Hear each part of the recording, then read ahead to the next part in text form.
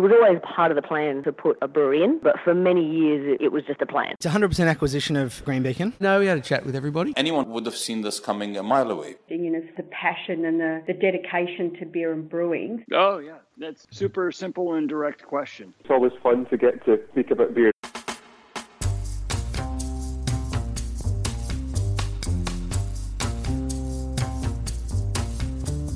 Well, yes, James, it certainly is good to speak about beer. G'day, beer lovers. I'm Radio Brews News co-host Pete Mitchell, and thanks to Cryer Malt, this is Beer as a Conversation, our weekly catch-up with the people who are making the modern beer world such a wonderful and colourful landscape.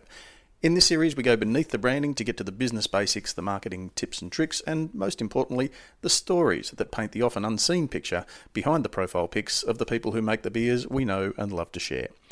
This week, I pop into one of my new locals to have a beer with Sean Ryan from Killer Sprocket. The bearded heavy metal funny man, his words, has been brewing for almost a decade, but has only recently set up shop of his own in the outer southeast of Melbourne.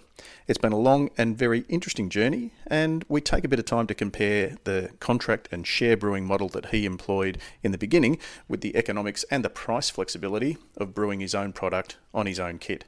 An interesting tangent we head off into in a bit of depth is the concept of Entrepreneur University, or formally studying the dark arts of entrepreneurship.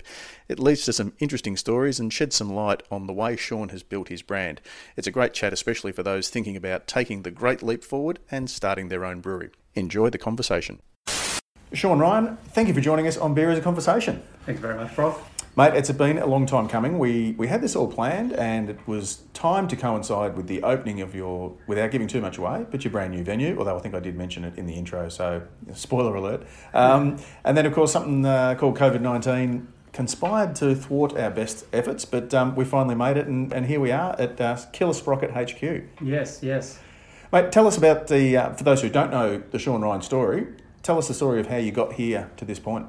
Bit of a winding road type thing. So I guess started off, my beer journey was when I first moved out of home, sort of as most people sort of discover beer probably in the same sort of way. Paint the picture for us. Where's home? So I was in Wantirna in the eastern suburbs of Melbourne, and then my parents were going through a divorce and they were selling their house, and I kind of didn't really want to live with either one of them, so I had to find somewhere to live. Which is tough because you were 6 years old at the time. That's right, I was. I say that I'm one of the few people that was a kid that lost stuff in the divorce. I lost my Monopoly board, I lost my cutlery, I lost some pots and pans. I lost a lot of stuff in that divorce. It was quite sad. But where did you land? So what I did is actually really, really close friend of mine, Matt Lick, who did some podcasts and other stuff with me and has done, anyone that sort of followed the Killer Sprocket journey has probably met him around about. He ended up moving out with me. So we'd been friends since we were 5, and I pretty much called him and I said, look, I'm moving out, I need a housemate. And he was in Torquay at the time, and he went, yeah, cool. Well, he was there on a holiday, and he goes, yeah, all right. So sight unseen, he actually just said, yeah, all right, I'll move in with you. So signed a sublease. Yeah, exactly. So I found the place, and then, when he got back from holiday, I was like, here's our new address. And he rocked up. And we were the first of our sort of friendship group to move out of home. So everyone would just come and crash. And it was this tiny little flat, like a 2-bedroom flat. And it was just, from Friday to Sunday, it was just like a sea of people. It was just unbelievable. Because we were the first to move out, people would just turn up with beer, like just slabs of beer. And it was, we moved into... Was that like by way of a preemptive apology? Essentially, I'm sorry for what I'm going to do to you, joint. Well, no, essentially it was just, they just assumed there was going to be a party at that, at all times. So they would just turn up with a slab, which is what you did. As you did. Yeah. You know what I mean? You don't turn up empty-handed, So, it was in Mitcham. So we had this, for the size of the house, the kitchen was enormous. And the kitchen was bigger than the bedrooms. Like, I don't know who designed this, Escher, I believe. I don't know who designed or a chef. Yeah. So we just ended up with this stack of slabs of beer just piling up in the corner. And at the time, I didn't drink beer at all. And the water, the place was very old, and the water was the colour of beer. Actually, it was a little bit darker. It was about the colour of my beer. And I was bemoaning the fact that I can't afford to buy the booze that I wanted to buy. And I don't like drinking the water. And, you know, it's bloody terrible. And Matt pointed out, mate, there is a pile of slabs in the corner, just start drinking beer. And I'm like, I don't like beer. And he goes, I don't know if you realise, but across the road there is a $5 pizza store, and you have got a pile of slabs in your kitchen. Like, this is paradise. You need to learn to drink beer. So I appreciated the finer art of drinking beer. Sean, to give us a little bit of context, what year This are we? Mid. Yeah, this would have been 2002, I think. Yeah, 2002. Okay. So Little Creatures it's possible that Little Creatures might be one of those slabs, but it's also very likely that it's still at that tail end of everything is mainstream. Everything was Carlton Draft. So it was, that's the only beer that my mates could afford was Carlton Draft. And it paired well with $5 pizza, I found. So we'd have this, we'd be drinking these things, and then I sort of, as we were sort of going through that, I had a mate who had an uncle that was like, if you want cheaper beer than Carlton Draft, you can homebrew. There's another mate of mine, Brad, and he got sort of his uncle's old Cooper's kit. So he came to me one day and said, I'm making my own beer, and it's cheaper. And it was for what he was doing. And I remember tasting going, this isn't much better than Carlton Draft, but it's a damn sight cheaper. So you didn't have a beer palate, a beer background at this stage? Not at all. Did you have a science bent at all? No, not at all. So the home brewing was literally you were making it up as you went along. Well, it was more the fact that he was home brewing, and I was like, I reckon I could be better than him. So I reckon I could do it. And then I ended up buying a sort of my own Cooper's kit to try to make my own cheap beer. And my wife, my girlfriend at the time, my wife now, was studying biomedical science, so she had a science background, and she understood things like sanitation. You might want to clean that, things, and how, and I remember getting the Cooper's kit popping in I think it might have even been a video maybe at the time. I don't think it had switched. It might have been one of the first sort of DVDs. Yep. You know what I mean? It was Paul Mercurio in his kitchen showing you how to make a Cooper's kit. Yeah. And then so started making these beers, and then there were different sort of kits. You had like your amber ale kit and your lager kit and it was all like... There was a Canadian blonde. Exactly. You're not going to make a lager in your Cooper's kit, but, it's that style. So started making that, and then from there I just wanted to sort of taste those styles of beer to sort of see what other things there were. So we started going to other bars and stuff and drinking different types of beers to sort of see what other things there were. And now, I grew up in the eastern suburbs. Yep. With a surname like Mitcham, it's not surprising to know, actually, that was my stomping ground, was Mitcham. Went to school there, worked there, all that sort of thing. There's not a lot of, and especially early 2000s, there wasn't a lot of choice. We used to have what we call, pretty much still is, east of Glenferrie. So once you get east of Glenferrie, it's pretty much your big ALH, it's the Coach and Horses, it's the Manhattan, it's the Mitcham Hotel, it's all that.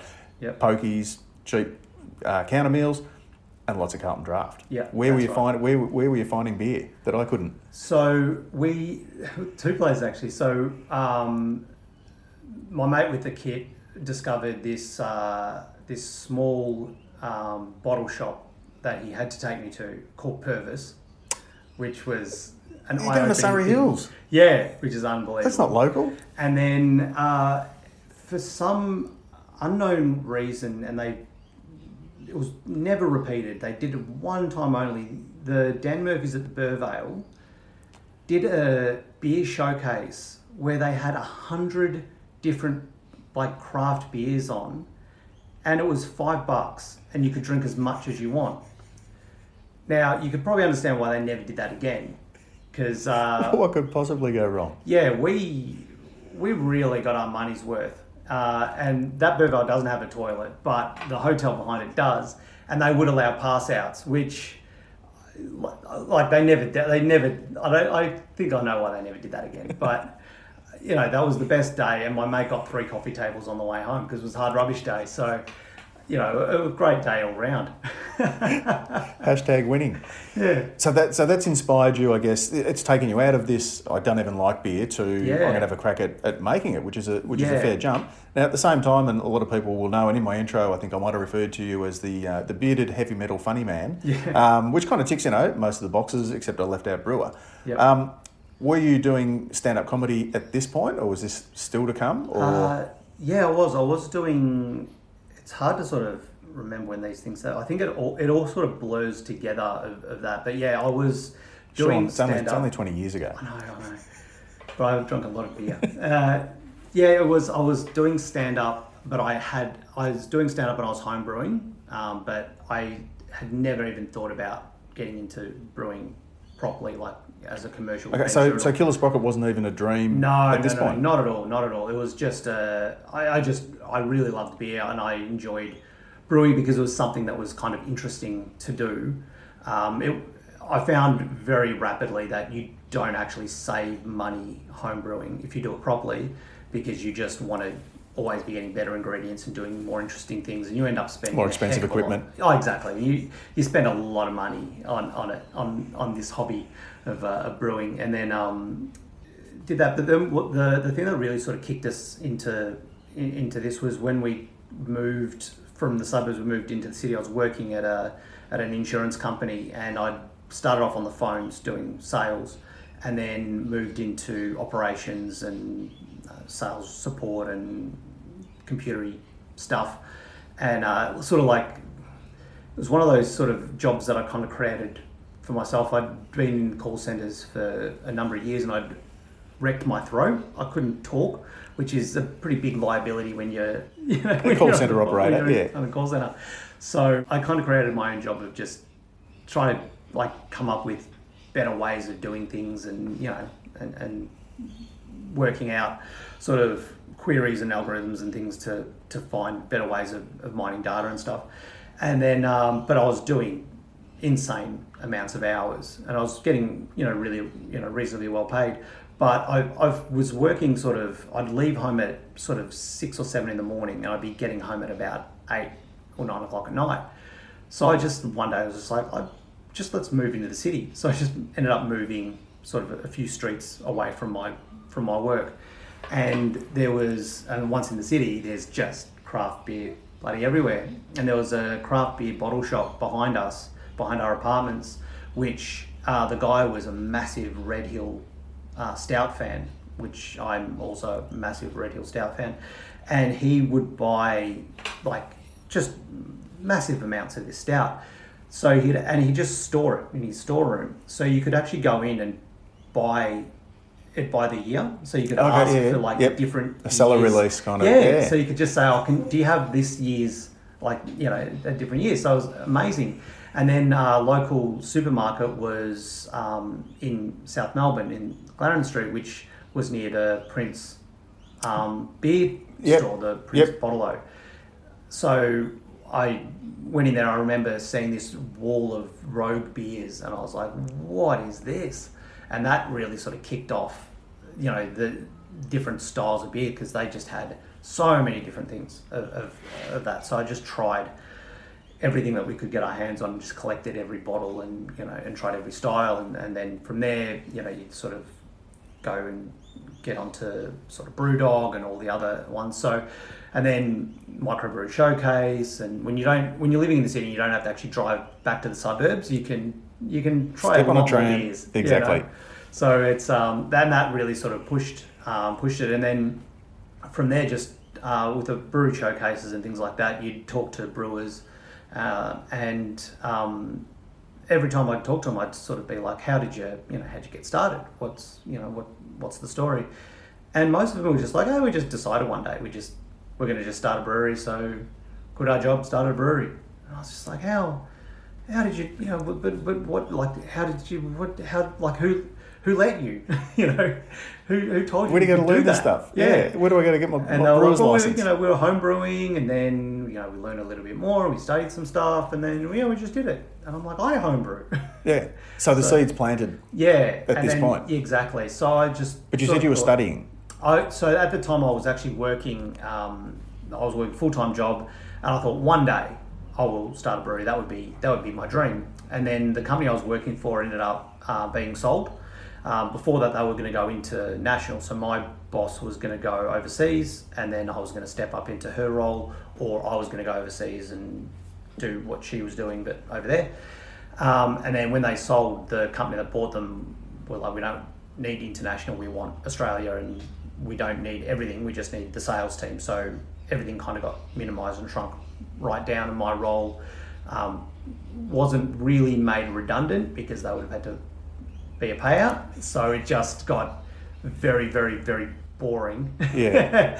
and they just would turn the pressure up and put unrealistic expectations. So eventually I left there and tried to find something else, but I'd never gone to university or anything. I just sort of worked my way up. I'd started on the phones, and actually I started door-to-door sales, then got into phones, and then sort of worked my way up into operations and became a manager, operations manager and everything.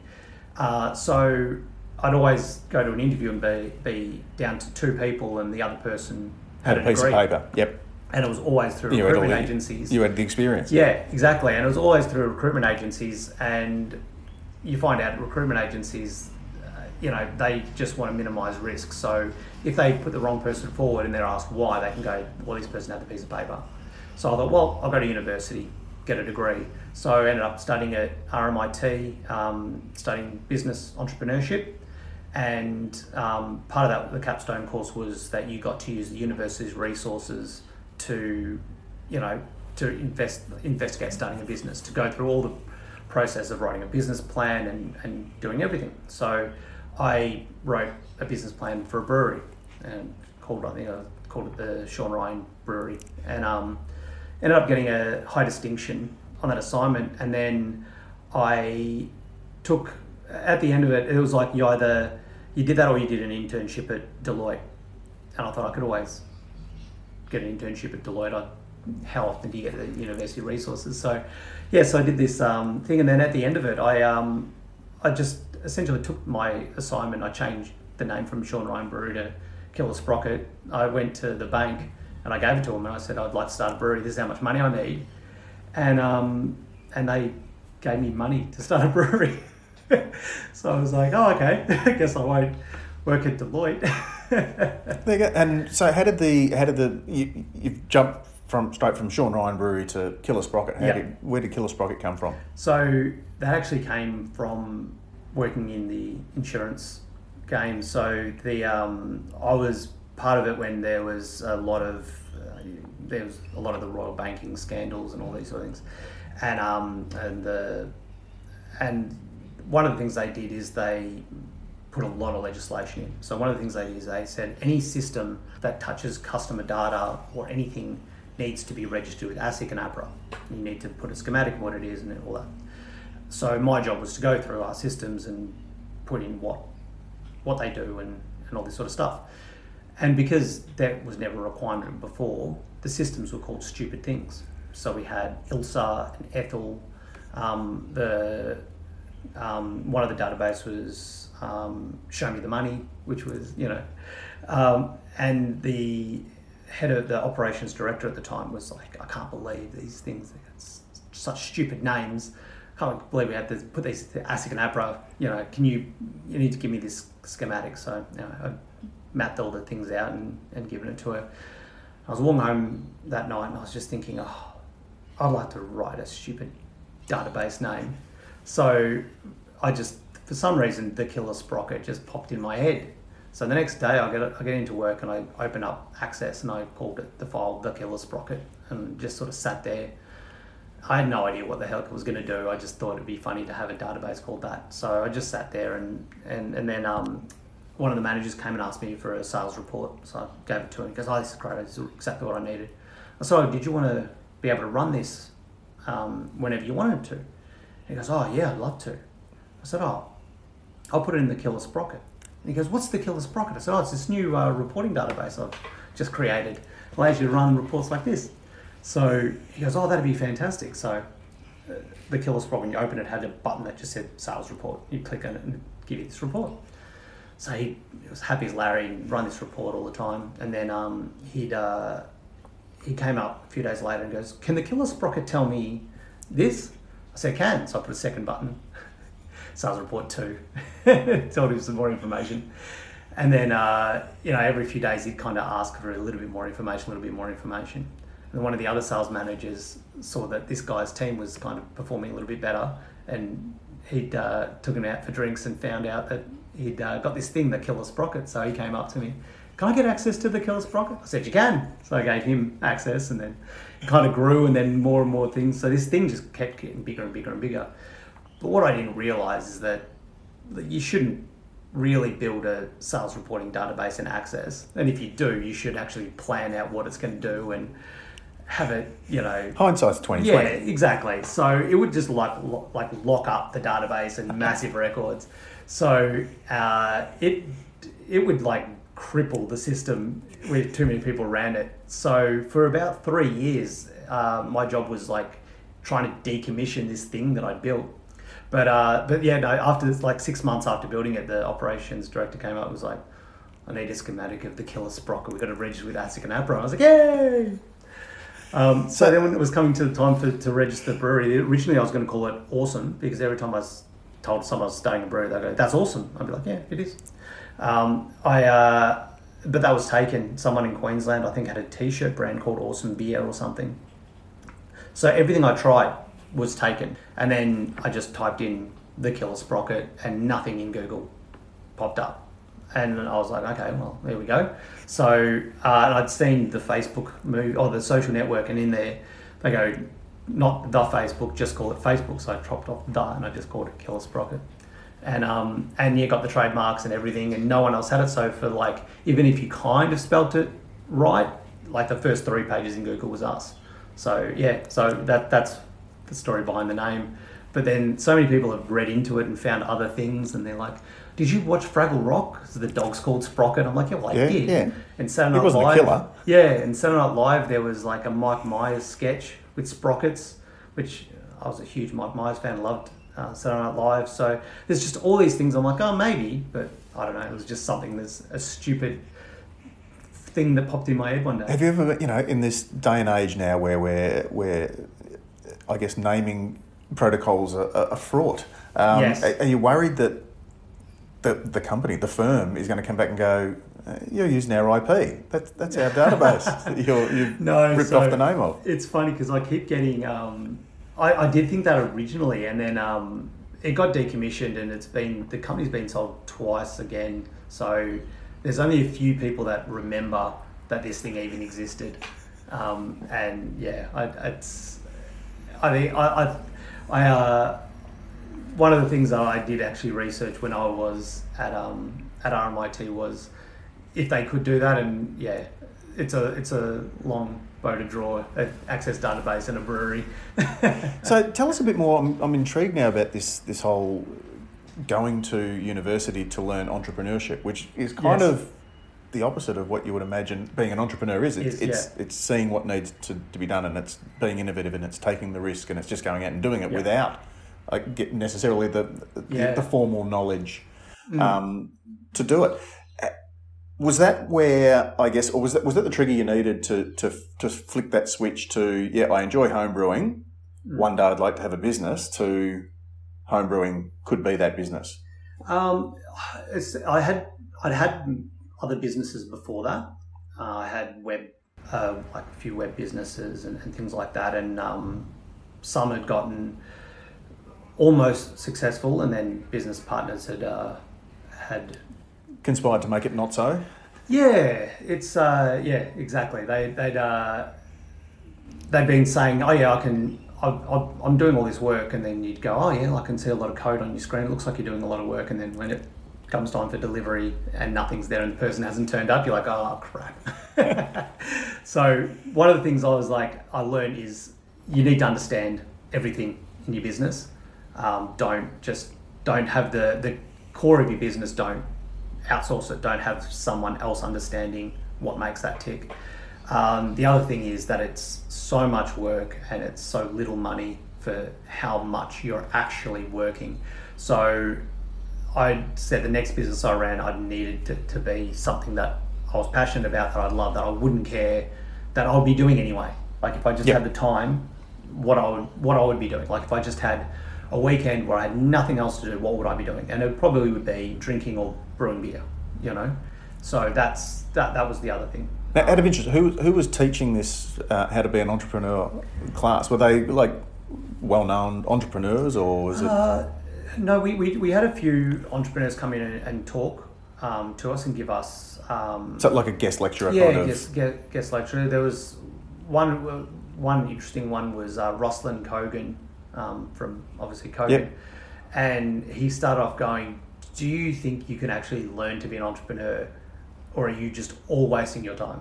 And just kind of told the story of how he started and everything, and just said, "Look, most of you are not going to succeed and are wasting your time being here. There's maybe a few of you that will actually." But thanks for your fees. But you can't learn being an entrepreneur, and I think that this is just an absolute sham. But you know, they're paying me, so whatever.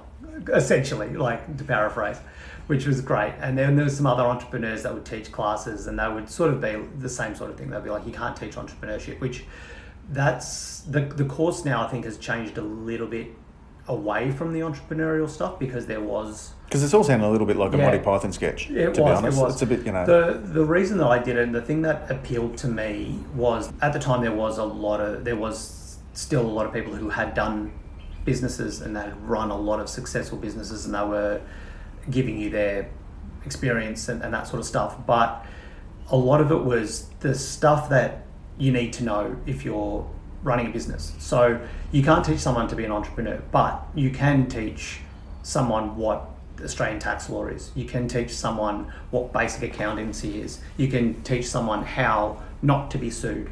You can teach all these things. One of the biggest things for me that I got taught was how to talk to a bank, how money works, how a bank will see you when you talk to them. When you're writing a business plan, what are they actually looking for? Which essentially worked out in me getting a brewery. Like without that, there is no way that I would have had a brewery without that course, because it got me that piece of paper that. It's funny you say that, because we've just been having this conversation outside of the beer side of things about how the modern school curriculum, we're teaching kids tons of stuff, but we're not teaching them things like financial literacy, or how credit works, or how a bank loan works, or how to save, or anything like that. And it's interesting you touch on that you would think would be a no-brainer, but I guess for a lot of people it's all about the passion. I love my mates tell me my home brew is the best they've ever had, and I should go professional. And I reckon I'll be good at running a business, but you don't necessarily think of those sorts of things. Yeah. And that was the thing, like we did, so the stuff that we covered in that course, because it's a full proper business degree, so it's very close to sort of your management degrees, or sort of getting into a, sort of an MBA-ish thing. Yeah, yep. So the things you're learning is accountancy, commercial law, family business, sort of social entrepreneurship. There's so many things that, and managing people and all these sort of things that you don't necessarily know. And for me, it was also being able to walk away with a library of books that if I have a question, I can go to, you've got a reference, a reference section, that tells me actually, okay, this is Australian qualified information that I can read and understand. Yeah. So Killer Sprocket at this stage is now, it's a business plan. You've done, I guess, what James Watt from Brewdog, I guess it's kind of their formation story, where he walked into one bank and said that this other bank is going to give me $1 million at 3%. You need to better it, and they did. Yep. You've kind of lucked into, okay, didn't expect that to work. You've now got the cash that you've asked for to start a brewery. Yep. Where does Killer Sprocket go from there? Because we're now 2012. Yes, 2012. And as we sit here now, it's 2020, and you've only just got that brewery. Yes, I know. So tell us the Killer Sprocket birth story? So yeah, well, it was actually you guys actually played a part in it. So one of the things I wanted to do is obviously research the heck out of the industry, because just talking to people at a showcase, they're like, yeah, it's easy, you can do it. Yeah. It's the same as when you have kids. You ask someone with kids, they're like, yeah, it's easy. You make it up as you go along. Yeah, they don't come with instruction booklets, but how hard is it? Kids are fine, you know what I mean, because no one remembers having a baby, because you're too tired to remember. Yeah, yep. And then when you have it, you're like, oh, this is the worst. and then you go back to your friends, they're like, I've gotcha. So that's sort of what it was. So I wanted to research. So I was listening to a lot of sort of podcasts. I'd done podcasts sort of years ago in the early 2000s with mates. So I'd got a lot of information through podcasts. So I was listening to the Brewing Network in the States. Yep. And I was like, well, I need to know, like that's like Zemil Zenishif talking about staying heretic and all that sort of stuff. Like I need to know Australian stuff. So I got into iTunes and I was like, Australian beer news, and Australian brews news popped up. I'm like, yep, close enough. So I started listening to it and I was like, all right, these guys sound like they know what they're talking about. And then I think at the time, like Stone and Wood was a new brewery, and all these sort of things. And I just remember listening to it. So I'd be listening to sort of how this sort of stuff was going. I'd be reading things and listening to stuff. So at the time, and it didn't put you off. Well, no, it didn't. At the time, it was a very different sort of industry at the time. There was a lot of, there was so little, there wasn't that many breweries at the time. It was sort of that starting of the boom. The third wave. Yeah. Yep. And what was interesting was there was just that kind of wave of contract and gypsy brewing, which hadn't really been pushed in Australia up until that point, I don't believe. It was really sort of Hawthorne, blanking on the name, the East Ninth Brewing. Those guys, Effin, there was just all these like brands that were popping up and contract brewing and things like that. So I sort of started doing some research on that and where do these beers come from. It turned out most of them came from Southern Bay. So, and then I was like, all right, so started sort of, looking at Southern Bay and emailing them and things like that. So I get this email from this funny guy called Steve Henderson. Don't call him that. Little brackets Hendo. And then oddly enough, that week, this episode pops up in my feed, that Henderson kid from Brews News, and it was you guys talking to Hendo, and I was like, oh, all right. So I, listened to that, and I'm like, oh, okay, that's how it is. And then and I think you guys were talking about in other podcasts talking about sort of getting branding right and all these sort of things of where, so I could kind of see and apply where those things had, like where other brands had gone wrong and where to sort of, to steer my ship. And you're kind of at that advantageous point where there's enough breweries that you can learn from the mistakes of, but there's also not too many that you become just lost in the white noise. That's right. And to me, the thing that used to drive me crazy was you'd get these breweries that would pop up, these brand new breweries would come up and they'd go, we're launching a new brewery and we're sick of the mainstream macro lagers and we're independent and we're doing things differently and we're launching a pale ale. And you go, you can't find a pale ale. There are so many pale ales. And I was like, and to me, I was like, it did my head in. So I was like, I'm starting with an amber or a stout. Like I want to brew what you can't actually find. Like, so have these become your go-to styles? Yeah, so amber because we're not that far away from, I don't even like Carlton Draft, but then all I drink is Carlton Draft. Now you've jumped to amber / Russian Imperial Stout. Yes, that's right. It did seem like a pretty quick sort of transition when I thought about it. Like it. So you were, to be fair, you were true to the adage that a lot of brewers have, which is I want to brew beers that I like to drink. Like I don't want to brew a beer that's just for mass market appeal. Right. So you've done it the right way in that respect. That's right. But an amber ale, I guess the only other classic example that I can think of is Mountain Goat with Hightail. That's right, and that was a different type to and James Squire. And James Squire. Well, that's the Nine Tails. So you get, and everyone remembers James Squire being so much more maltier and so much different. It probably isn't. Like, it's the same, with any beer that you drink. After a while, you go, oh, that was so much different when they've changed it. But I remember the first time I had, and I think James Squire was the first craft beer that I had, and it was like, oh wow, this is incredible. It was malty and different and had flavour. So that was a big one, and then 5 AM Saint by Brewdog and the Rogue Amber. Yep. Also were big influences on me. So the amber that I wanted to do, and Hightail as well, but Hightail was sort of a more light amber to what I was really after. I wanted that dark amber, that real malty, caramel, chocolatey, Yep. And Dave always referred to his as a mongrel bastard, I think was the wording he used, because it was that an English style brown amber, but with the American hop presence that gave it that bit of foot in both camps. Yeah. Which is that was the same sort of thing that we were. And was the idea to just start?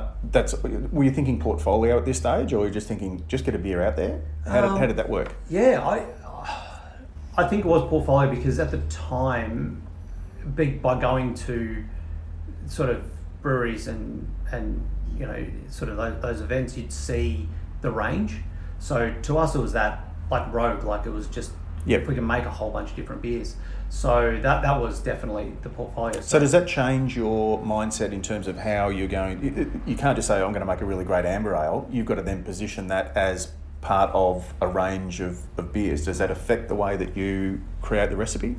Not necessarily. It was more the fact of, I think for us it was, we wanted to always be malt driven, because that's the way, every time I brew, that's the way I'm thinking initially, is I'm thinking the malts first, and then the hops balance out those malts. That's just the way I've and it's fair to say, 2012, when Killer Sprocket starts, we're really at the pointy end of hops are awesome, more hops is better than slightly less hops, and it's all about, we're starting to get an appreciation for big IPAs, and we know the names of hops and that sort of thing, and it's really a hop-driven. Hops is what makes us different to mainstream. Yeah, that's right, exactly. Whereas for me, the malt to me was the difference between mainstream, because drinking something like that's where that flavour was, that real So that's so refreshing to hear you say that. Yeah, that was my sort of take on it, and that's what I couldn't find, because I didn't want to. I always had that adage of like, if someone's doing something well, don't cut their lunch. Don't go and do what they're doing, because #me too. Yeah, because if you really like that beer, don't copy it, buy it. Yeah, because you're cutting your own lunch as well as theirs. Yeah. So that was always my thing. So it was always that sort of malt thing, and then I think the second beer we did. So I sort of jumped ahead a bit. So if we did we started off when we brewed. We did it at Southern Bay. Southern Bay, yep. And then contract brewed there, and then we got sort of wind of another brewery that would allow us to put our own tank in and be able to brew ourselves, and that was an amazing opportunity. Yeah. Which then opened up other abilities. And that was, did we call it partner brewing or toll? I think the New Zealanders perhaps had toll brewing, where you all share the brew house, but you have your own fermenters. Yes, right. Yeah. That was the model? That was the model, yeah. So we had our own fermenters, but we shared the brew house and the packaging. So it because the fermenters is what holds everything up, and that was great. So from that we were able to then expand. So till then it was going to be like we couldn't see past being able to do amber, but then once we got that tank we were able to do different ones. So the next one was Bandit, which was a peated pale ale, which we can now call peated ale, because people get on that it's not pale enough, or I'm sorry, forget it, it's peated ale, it's smoke beer. Just I figured if you just make up your own style, people can't argue with you. Exactly. And then once again that was from, I just couldn't find something like that, and it's actually another Brews News episode. You guys were talking to the guys at Yeasty Boys, and they said that they got hate mail for Rex Attitude. Yeah. And I was like, imagine I want hate beer. mail. I want hate mail. And then I got hate mail, and I hate getting hate mail. It upsets me. So then I got to keep telling myself, no, that's why you actually did it in the first place, you idiot. You should expect that. So, and was that just that there were people buying your beers because they liked the amber, didn't understand the peated, the smoke side of things, or I think it's. And how did you deal with it? There was enough people who got it that really loved it. So I would just tell people, like, it is a polarizing. So they would fight your battles for you effectively, like in terms of the online space, the social media. It's still, to this day, is still the only beer that sells by the case. Yeah. Like, people will buy, like, I'll get orders for like a mixed 6 or 6 of this, 6 of that. I don't think I've ever sent out a 6-pack of Bandit. I've only sent cases. People will buy it by the case.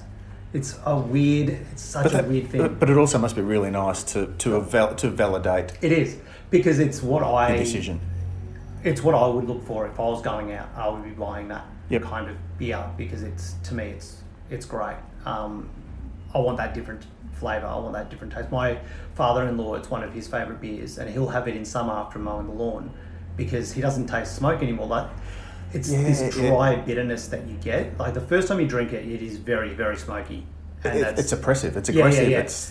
But it what are you doing to changes so quickly. And then now, anytime I brew it, I need someone else to taste it, because I don't taste the smoke in it anymore. So I'll get someone that hasn't had it before, and I'll go, can you taste this? And they go, oh, I'm like, all right, good, I've made it right. Thank you. Tick that box. Yeah. And that's, so it was that, to build a portfolio of malt-driven, different types of beers. So every beer that we've launched has been malt first, and then, or something to sort of complement the malt, or to balance things out that people aren't really doing. So there's that. Then the next one was rye, and it was sort of, we had the recommended amount of rye that you should put in a beer, and we doubled it. And that really came out of brewing. As I said, we were at Cavalier. They allowed us to put a tank in their brewery, so it was us. I know it's a story that's probably been told quite a lot. Exit, Brew Cult. Us, Exit, Yep. Brew Cult, and Kaiju. Kaiju, yep. And Cavalier, all sharing the one factory, which is lovely. And then there were other people that would sort of come and go and rent tanks.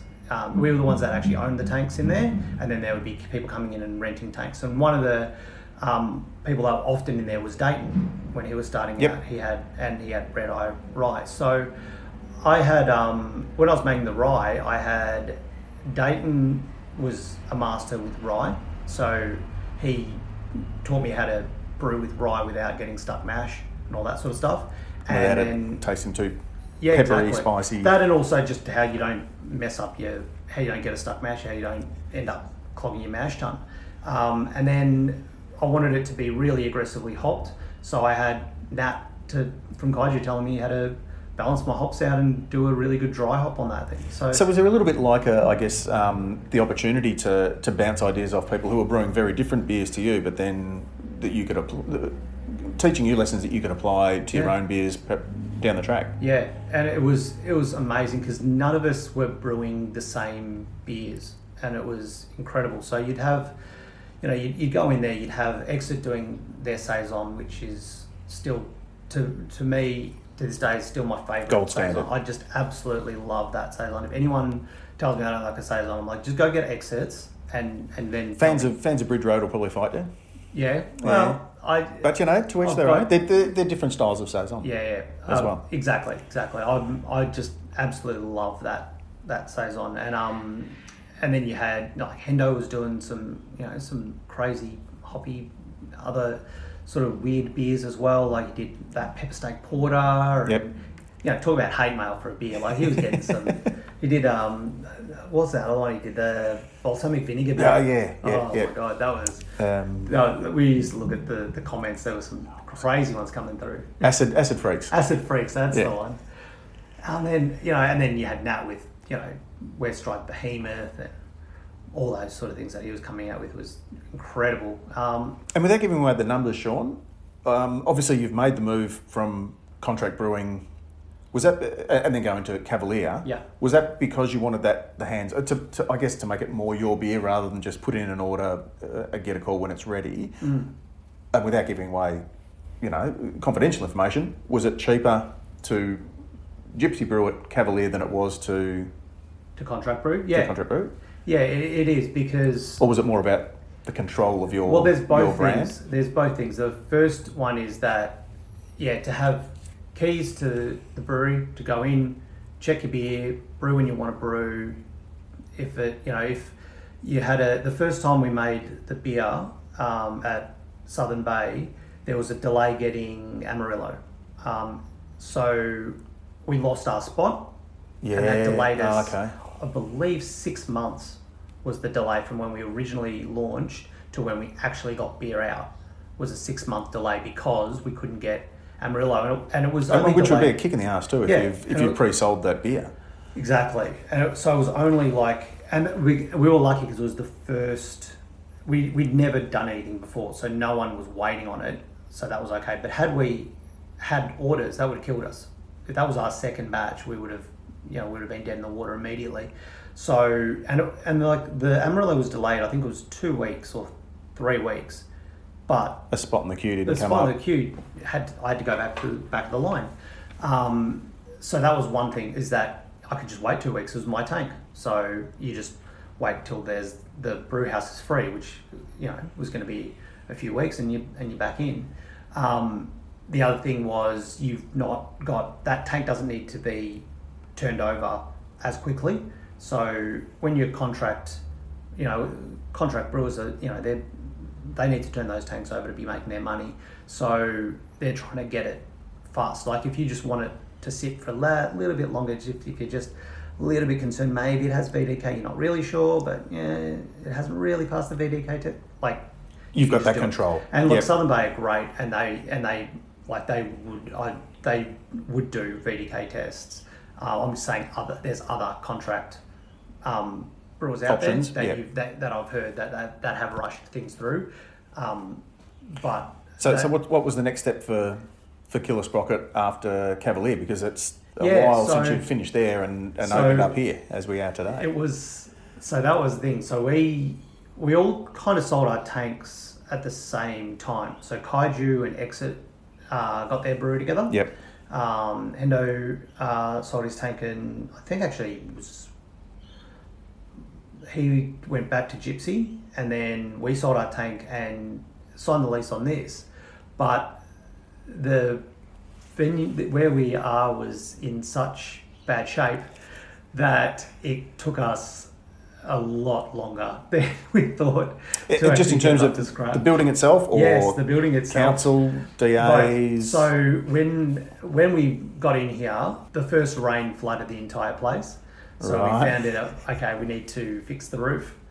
Then we found out that the drainage hadn't actually been dug properly. So then the next rain flooded it again because it didn't actually drain the water. It just allowed a nice, convenient path to come straight through. There were holes in some of the walls that a cat could walk through. So and just to paint the picture, so we're now in an industrial area in Bayswater North. It's this space has never been a brewery. It's all pretty much there's mechanical works, there's engineering, there's manufacturing.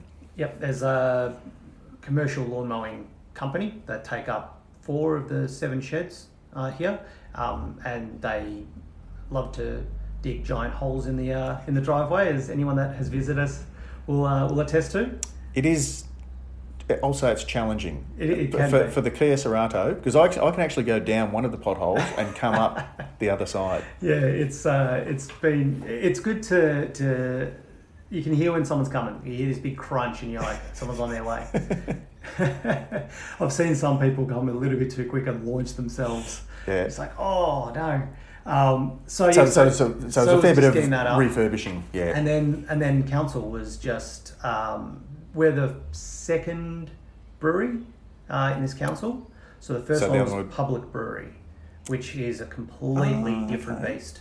Oh, it's because we're Bayswater North, so we're in city of Maroondah. Yeah, so the actual border is behind us. Yeah, because the city of Knox. Yeah, and they've got a lot more breweries, so Yeah.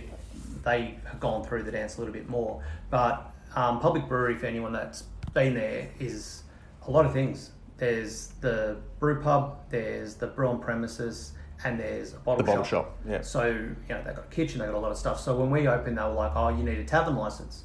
Like, we're not a tavern, we're a brewery that has a tasting room. So this is where council is comparing what they think is like for like, because you're both breweries. Yeah, essentially they've not had to deal with it before, Yeah, so they don't okay. have anything to go by. So they're just trying to do the best that they can, but there's no... So does your experience and skills prepare you for this?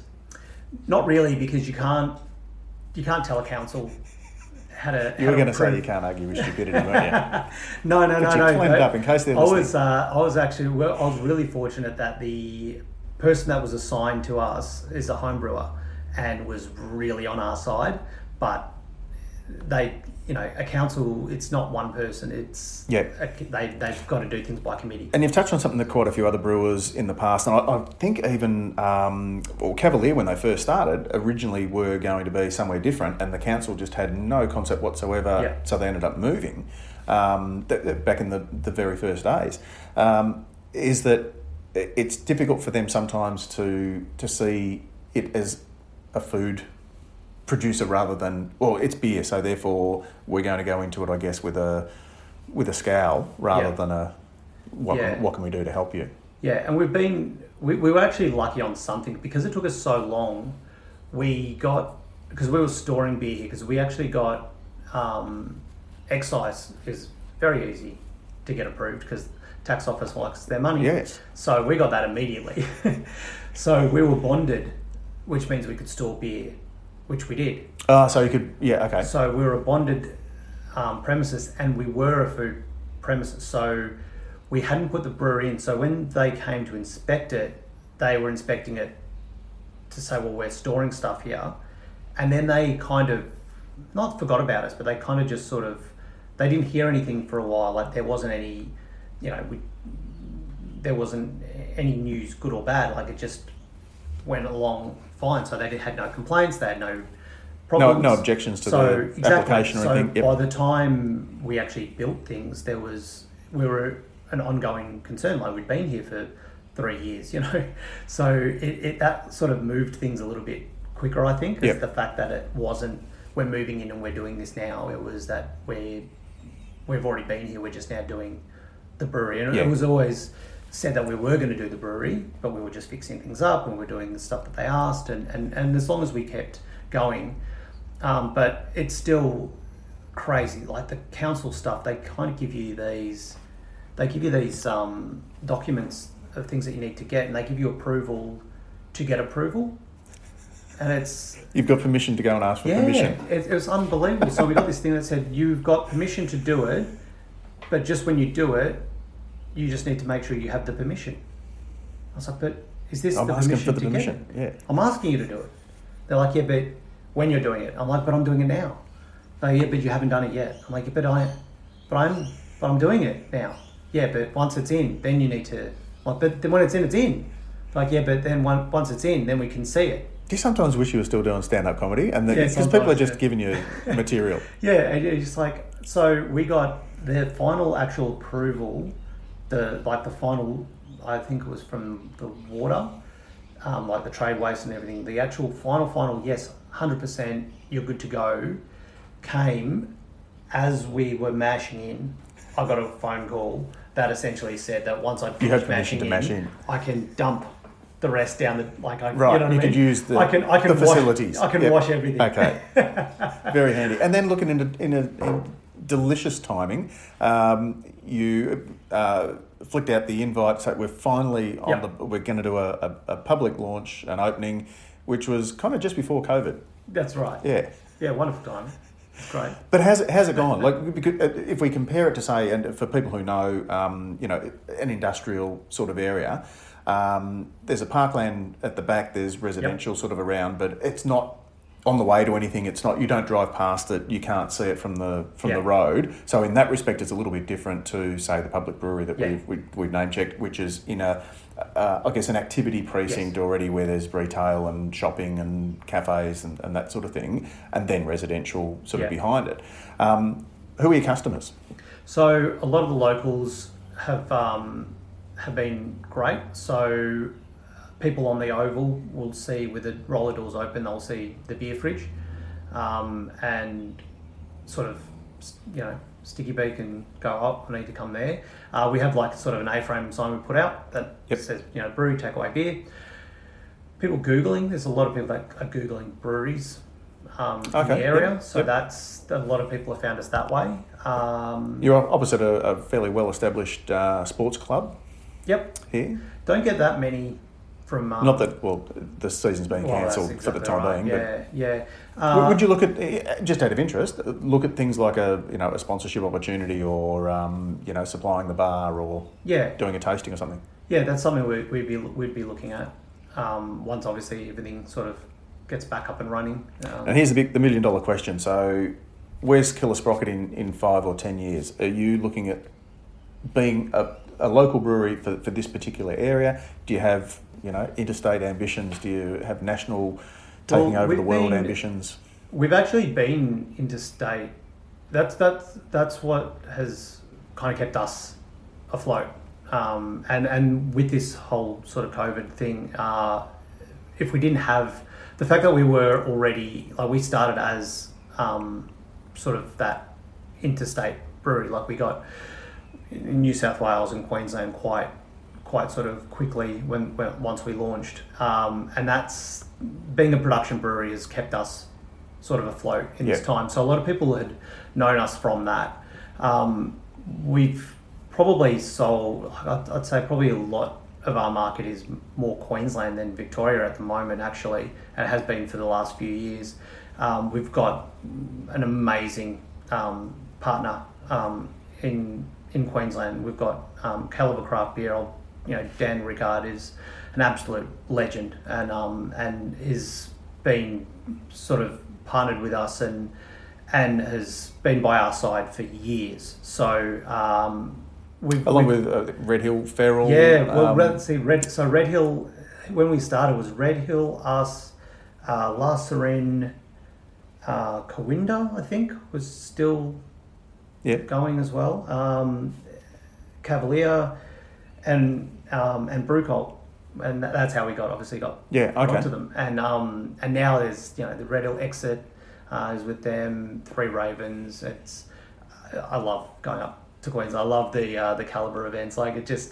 Brews Vegas is my number one favourite beer festival, because it's just us just hanging out and just And it gets you out of the cold weather in Melbourne. Oh, it's the best. I was gutted that that's the biggest problem with COVID, was that it impacted Brews Vegas. That was the worst. No, we'll giddy up and double up for next year. Yeah, exactly. I think, having known you since the very early days of going out and doing stories for Brews News, and I'm pretty sure we met at Cavalier.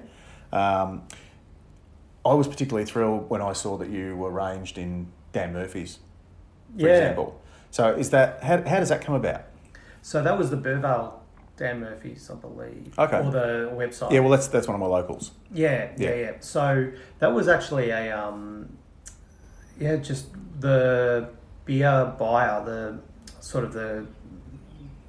guy that got sort of given the task. The craft and portfolio or whatever. Yeah, he was sort of like, you like beer, you can be the beer guy.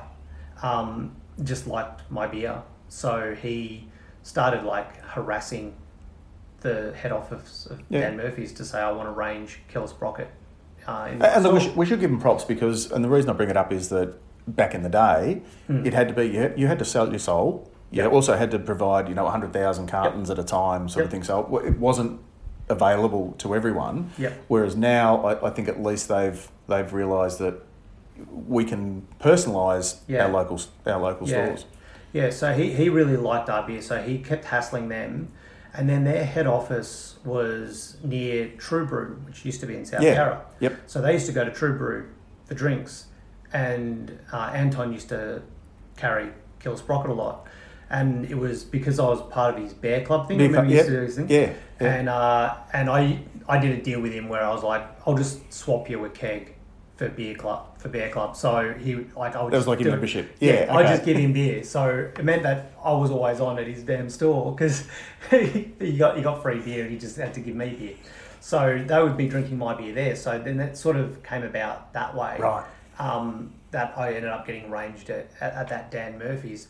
And then, yeah, it happened for a while, and then the guy that was at that Dan's left, and it's sort of gone through new managers and things, so it's not there at the moment. We're online with the Endeavour drinks thing, where people can order on the connections, which I don't know if a lot of people kind of are taking advantage of it. For us, it's amazing. Like you can, if you go on the Dan's website and you find craft breweries on there, you'll see there's like a little symbol that says comes direct from the supplier, and when they order it, it comes from us. Right. So I've got beer in the fridge that is earmarked to go out. Yep. To an address. That's not right. Not to a goes store directly, and then goes to directly to the okay. customer. So the customer jumps on Dan's, orders my beer. Dan sends me the order directly. I package it up here. A delivery driver comes, grabs it out of my fridge, and it goes straight to the customer. Yeah. Okay. And the delivery on it is, for me, like the customer doesn't pay any delivery, and my delivery fee is cheaper than anything else. I sent a case of Bandit, oddly enough, to the Northern Territory. Wow. The other day, and it's like there's no way that I could ever think about arranging my beer in the Northern Territory, but it's just that's opened that up. So that's been great that they've been able to move quickly with that. So Sean, before we finish up and let you go, because you've got beer to brew, that's not going to brew itself. What's next for Killer Sprocket? Where to from here? Yeah, so what we're looking to do is this is, now that we've sort of built the brewery, we're kind of getting used to running our own brewery. So we've been Gypsy for so long. So between building this, getting the lease on this and actually being able to get the brewery in and get all the council approval and everything, we Gypsy brewed so many different places and learn a lot. But now we're learning all those things that they had to do. So, you know, all the equipment stuff, all the balancing of these things, all that kind of stuff that we're now getting our head around, which is great. The other thing is that my wife also brews. So if you've had the Hey Juniper or the Berliner Weiss, that's Andrea's beers. So it means she can start brewing again. When we're at Cav, she would brew quite a lot with Miriam. So she'd be able to put out beers. She didn't brew that much when we were sort of Gypsy again. So she's really looking forward to getting back in the brewery and doing a lot more beers. And also repaying that sort of Gypsy lifestyle by having other Gypsy brewers in here. We've already had one Gypsy brewer in. Okay, cool. So we're kind of come full circle. Yeah, so Muzz Francis with Bandy Wallop. Okay. Has put a beer in tanks. So he's the first sort of Gypsy brewer that's come in and we'll be canning his beer at the end of the month, which would be great. Now you don't have a canning machine. You're using. Yep, we've got mobile canning, but we've got a canning machine on order because that's one thing about this COVID thing that's taught us something is that we need to get a canning machine. Yeah. Because it's a thing. So so that's the future, is sort of doing that, and then once we've sort of got the handle, we'll look at sort of expanding out and sort of looking at maybe a brew pub or a bigger premises, things like that. At the moment, people can come in for tastings. I'll be able to open up and actually have people having a beer here again in a couple of weeks. Which will be So once the next stage of restrictions. We're really looking forward to that again. Because you have to wait, because you don't... Because we don't have a kitchen. So if you were serving food but you needed to actually have a kitchen, you couldn't just have Uber Eats come and bring the food. Yeah. So now you can. So that'll be great. So from a couple of weeks' time, Saturdays from 1 till 7? Yep. So I think we'll do 1 till 6, but then if people are kicking on, we'll put a link in the show notes anyway, so that people can find it. And I think we'll probably open up on sort of Fridays for after work drinks as well for people. But yeah, people can just can jump on, Google us and find out when we're open and come down and have a beer. Excellent, mate. All of us at Radio Brews News wish you all the best. It's great to have followed your journey and also, I guess, to have you in our portfolio as one of the guys who listened to us and didn't take our advice and went ahead and built a brewery anyway, despite what we were saying. Well, it was the advice was do your advertising thing, and I think it actually bit me in the ass because I got a really good designer and did a really good label. We put it out, and a bunch of people thought that we were like a Coles or someone, because no one knew who we were. So they just assumed you were a house label. I believe James from Crafty Pine actually had one of my beers in his cupboard for ages and didn't actually drink it because he thought someone gave it to him. Might have even been you. Someone gave him, and he thought, this is one of them fake craft beers. And then someone was like, no, they're actually real. They're real. And then he drank and went, oh mate, and he came up to me and said, I'm so sorry, I thought you were fake. There you go. So don't rely on the media. Don't rely on the media at all. We're useless to you. Do your own thing. Sean Ryan from Killer Sprocket, mate, thanks very much finally for getting around to being able to chat with us on Beer as a Conversation. Thanks very much.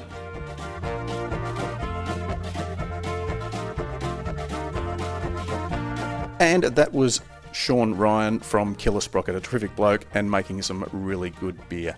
Radio Brews News is proudly presented by Cryer Malt. With over 25 years in the field, Cryer Malt are dedicated to providing the finest brewing ingredients to help brewers create the foundations of a truly excellent beer. They are your premium brewing partner and they are proud sponsors of Beer as a Conversation. Now, don't forget, before we knock off, if you like Radio Brews News, you can throw us a bone in a number of ways. You can sponsor the show, you can drop a few shekels in the cup, or leave a one-off bag of cash, small unmarked bills please, if you wouldn't mind. And you can also review us, share, hit the like button, all that sort of stuff to let other people find it as well. Details are in the show notes. Now, I know some of you do read the show notes, and for that, I do thank you.